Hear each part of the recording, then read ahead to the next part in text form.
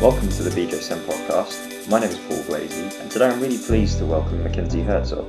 Mackenzie has a PhD in sports and orthopedic epidemiology from the University of North Carolina at Chapel Hill. She works for a leading data analytics company in the US called IQVIA, who have been commissioned to work with companies such as the NBA and the NFL to look at their injury data, and was lucky enough to recently have access to 4 years' worth of the NBA injury data to look at ankle injuries in particular. Welcome, Mackenzie. Hi, Paul. Thank you. Why was it particularly important to research ankle injuries in athletes in the NBA? Ankle sprains are one of the most common musculoskeletal injuries and are particularly common across all levels of basketball participation and among both sexes. And so this is a really key area that we're interested in focusing on within the NBA to understand why these injuries occur and how we can reduce the occurrence of these injuries. One of the strengths of this study is that you're able to capture such a large volume of data over a prolonged period of time.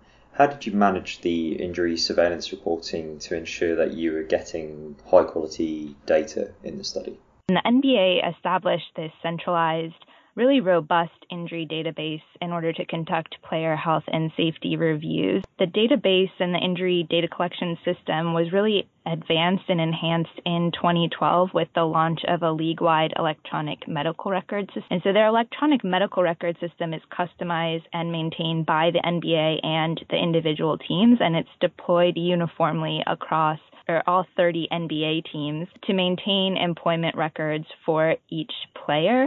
And so the athletic trainers primarily and the medical staff are responsible for entering data into the electronic medical record as any injury or illnesses occur. We found that there is really high compliance, and that is due in large part to several initiatives that the NBA established and mandated and standardized across the past few years, including structured reporter guidance and uniform reporting definitions. There are recurring reporter training programs and feedback mechanisms to the reporters, in addition to auditing and data control processes. And then finally, of course, continuous improvements on the technical side of the electronic medical record system in order to facilitate really efficient and complete data collection. Because of all these efforts and really thanks to the dedication and the diligence of the NBA and the team medical staff, they've really been able to establish and maintain a very high quality and robust data source for player health and safety reviews. I think we've found one key area to really ensure that there's high compliance and that we do have this really strong data to be able to communicate results of the health and safety reviews and research back to the teams so that they can really see how the collection of the data is important and how useful it is. And that has really been critical to ensuring that this is really a very robust data source.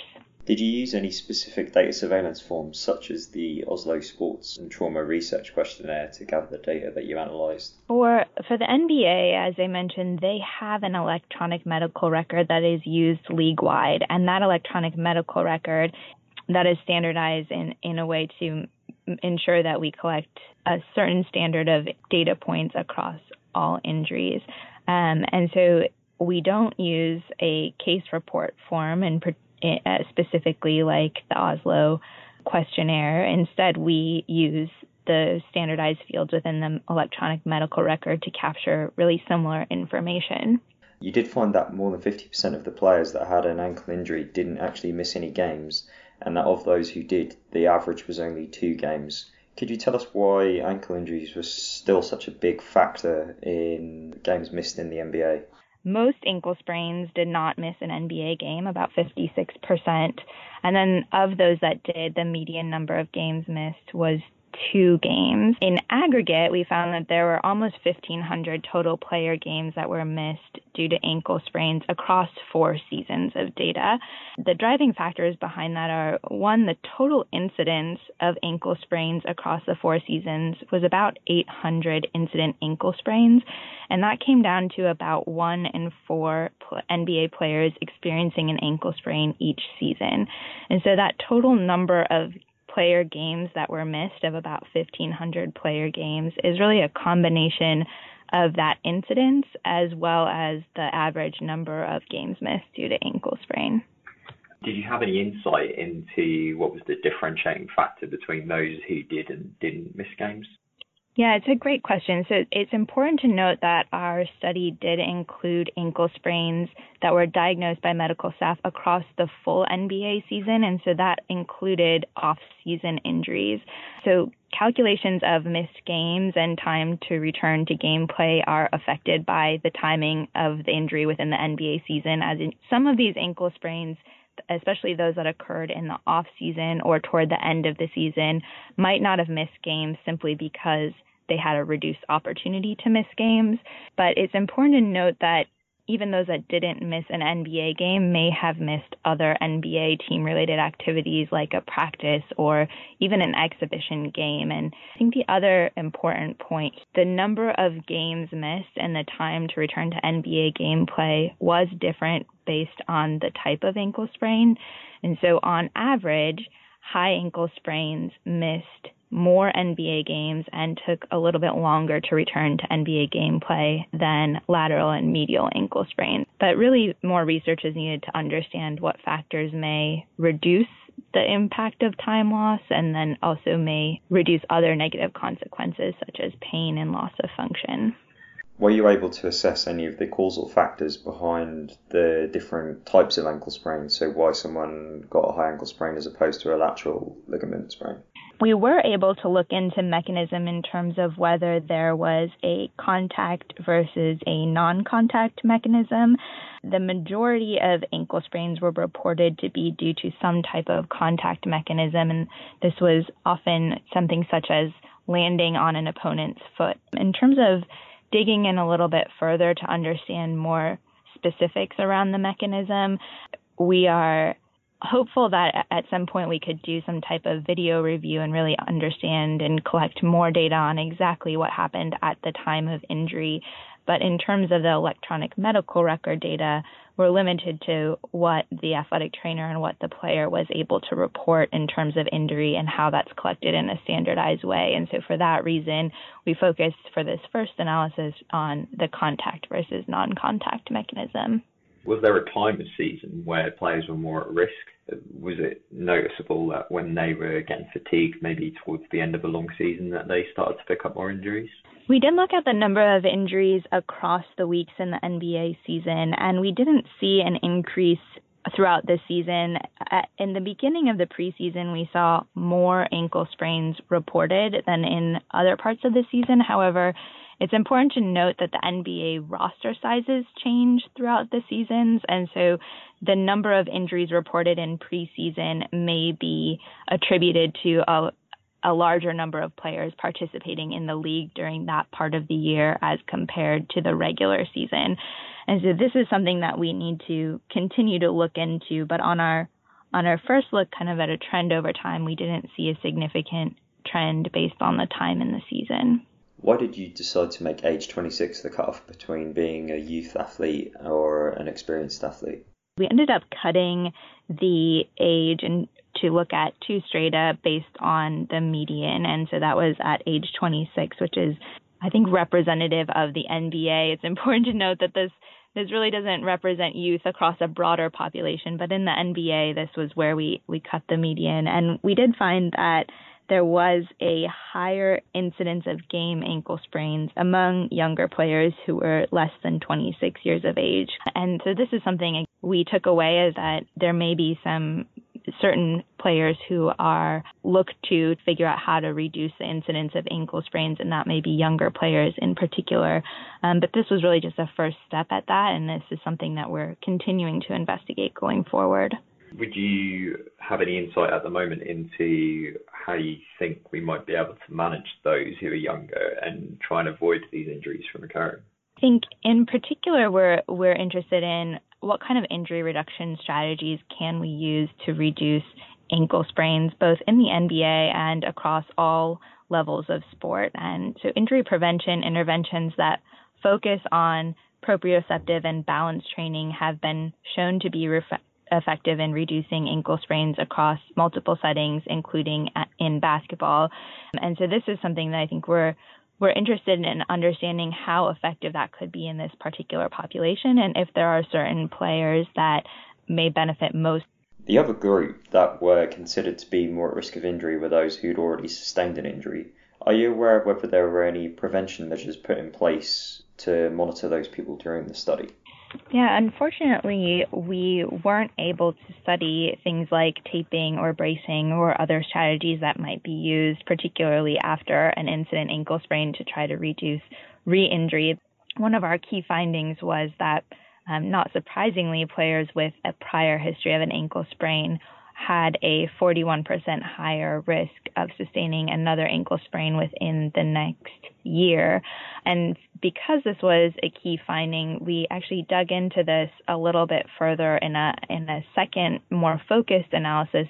Interestingly, what we found was that pattern of increasing risk with increasing number of prior sprains was similar for both sustaining another ipsilateral ankle sprain as it was for sustaining another contralateral ankle sprain. And so what we took away from that was that history of ankle sprain might operate at the level of the individual rather than the level of the ankle or the limb. When you say at the level of the individual versus at the level of the ankle, how would you explain that to the audience? What we looked into were a couple of different hypotheses. One is that it could, of course, be that the ligament or that is sustains some type of damage and that doesn't completely resolve and leads to a higher risk of subsequent injury. But under that hypothesis, we would have expected that your risk of recurrent injury would be highest in the same ankle. And instead, what we found was that your risk of recurrent injury was similar between both ankles. And so for our hypothesis for why that may be is that it may be something like a biomechanical impairment or something at the broader athlete level that leads to kinetic chain disruptions or sensory motor disruptions and affects both limbs, not just the limb that was originally injured. I think we're interested in looking into that a little bit further to see if then we can tailor our return to play and rehabilitation strategies to look more broadly at the whole athlete in both limbs as opposed to focusing on the injured limb. There's a big difference between what our British audience would be used to with a 38-game season, say, in the Premier League, versus an 82-game regular season in the NBA with the potential for 20-plus games in the postseason. Do you have any idea whether the scheduling and the frequency of games and the amount of travel involved in the NBA affected the level of injuries? Yeah, so the NBA is really focused on comprehensively assessing all of those factors that may influence injury risk, and we're looking forward to continuing to investigate things like training load and scheduling to ultimately improve player health. But for this analysis, we did not look at things like travel or rest or training load as they relate to ankle sprains. We did look at a number of different factors that may influence injury risk, including player demographics and average number of minutes played, and whether there's a difference between those that play more minutes on average or less minutes on average in terms of injury risk. The goal here is really to identify which of those factors had the biggest impact on injury risk. And so for this analysis, what we saw was that the influence of prior injury history was really a key finding. And so that was where what we tackled first, but I think there's a lot more work to do here to understand things like training load. How do you see your role as a data scientist working with the NBA and the NFL developing over the next few years? I think we have a really unique role for both the NBA and the NFL, and one area that we focus is on obtaining that high quality and really robust data source that we talked about with the electronic medical records, and ensuring that we have really high quality data across the league so that we can perform these types of research activities and analyses. And so for the NBA and for the NFL as well, we're at a really great place now where we have multiple seasons of high quality audited data that we're able to use to generate insights into injury incidents and impact, into trends in injuries and how we can improve player health. And so I think that's one area where our team in particular at IQVIA and epidemiologists are able to really lead and curate and develop that data source. And then going forward, we play a unique role as epidemiologists in being able to understand data at a population level. And so for both of these sports, what we're looking to do is use the data that we've collected in a systematic way across the league to generate insights that can be applied across the different teams and across the different players, and try to leverage that data to really make decisions and drive injury reduction strategies. It's a fun role to play and an interesting role as an epidemiologist focused on understanding causal mechanisms and understanding factors that influence health, hopefully generalized across different settings. What value do you feel that observational studies bring to the sports world in particular? Our work as epidemiologists tends to be focused on how we can leverage observational study designs to generate high quality evidence in settings where things like randomized controlled trials may not be possible, and analyze the data correctly. And I think that's what our team at IQVIA really brings to the work that we do, is a really deep understanding of real world data and observational data collection to not only focus that effort on how do we collect and curate the data that are comfortable enough with the data that we can make inferences from it, but then how do we implement the right study designs, and how do we take into account any potential biases or potentials for biases so that we're making the right inferences. I think the ultimate goal for us is to work towards actionable injury reduction strategies. And so in the sports setting, I think that can mean a number of different things. There are different quote unquote levers that we can pull in order to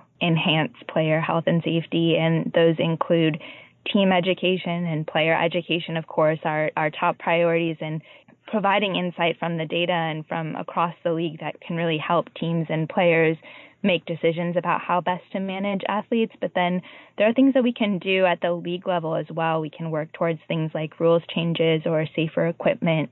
We can analyze things like the schedule and how those factors relate to injury. And I think it's an exciting area to be in because there are a number of opportunities to apply the insights that we gain from the data to improve those aspects of the sport and ultimately make the sport safer and keep players healthy and active. Where do you think the NBA and IQVIA in particular are leading in the field of data analytics for injury prevention? Yeah, I think the NBA is really a leader in the sense that they have dedicated resources and dedicated time towards establishing their NBA injury and illness database, and they've focused on collecting high quality and robust data, which is really a critical first step towards sports injury prevention. Without those efforts that the league and the teams and the medical staff have dedicated toward creating this database and maintaining this database, we really wouldn't be able to do this type of high quality research. Have you had any other challenges throughout the study, such as players coming to or leaving the league? As an epidemiologist, I feel so lucky to work with populations like the NBA and the NFL, where we are capturing a complete population of athletes. So we do collect data on all NBA players who are in the league, and that's really a unique position to be in as an epidemiologist, not to have to sample data, but instead be able to collect data on everyone that is at risk for an injury within this population. And then the way that that we're able to do this, or that the NBA is able to do this, is, like I said, the electronic medical record is deployed uniformly across all 30 teams. And so what that means is that if a player changes teams, the new team is granted access to that applicable health record, allowing for continuity of management of that injury record, even when the player is moving from team to team. Did you work closely with the NBA teams, with the physicians and the therapists to collect the data, and what was your experience of working with those teams and any insights that you gained? Yeah, we're really lucky to have a really collaborative relationship with a lot of different stakeholders within the NBA, including the physicians who work with the NBA, the athletic trainers and medical staff, the physios, the sports scientists. We do everything in collaboration with various committees, including the Sports Science Committee, the Physicians Research Committee, of course, the athletic training staff who are on the front lines and are the ones collecting all of the data. And we always work with them when we're designing research analyses, when we're working through kind of what we'll analyze, and then, of course, when we're looking through what it means. And so for this work and for all of our work, we typically take that back to the physicians groups and the athletic training groups and the sports science groups to make sure that what we're seeing in the data really reflects what they're seeing on the ground. And so I think for other settings, what I've found is that is a really key aspect of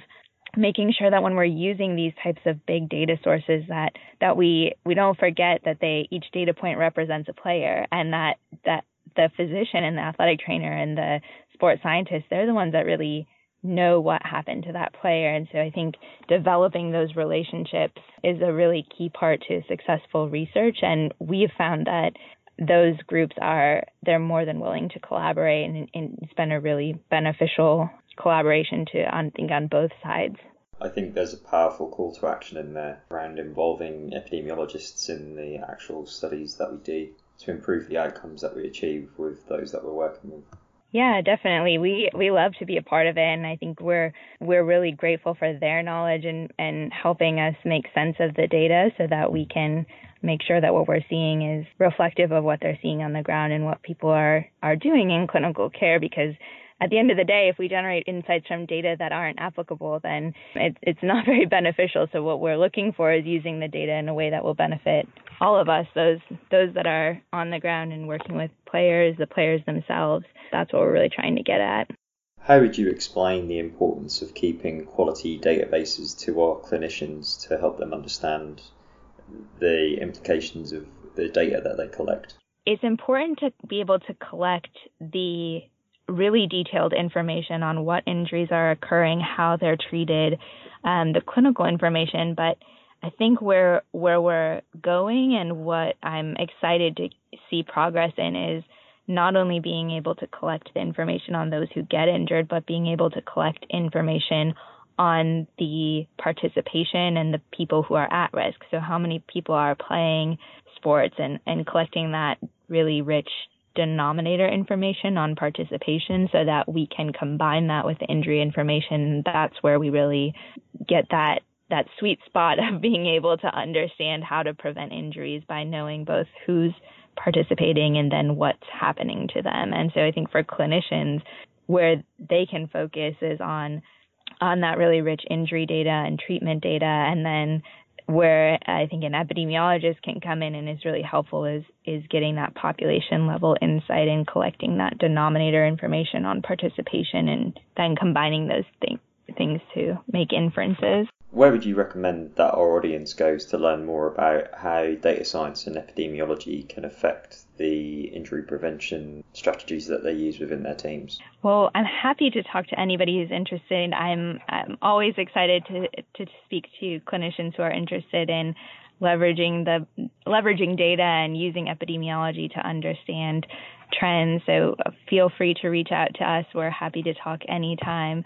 I think there's been some great work on publishing in the literature different standards for using epidemiology, especially in sports research. So there's been consensus statements on how to collect data and how to use data that the International Olympic Committee has put out recently. And so those are good sources to understand where we are in our field. But please reach out to us at any time. We're excited about using data and about using epidemiology to generate insights into orthopedics and into sports injury and across a variety of settings. Mackenzie, where can people find you or get in contact if they want to speak to you further? I am on social media. My Twitter handle is @MackenzieHerzog. I'm also available by email, and my email address is mackenzie.herzog@iqvia.com. So please reach out anytime. I'm always interested in talking about data and epidemiology and sports injuries. Mackenzie, thank you for taking the time today to come on and explain epidemiology in much more detail to our audience. Hopefully they'll find it interesting. Thank you.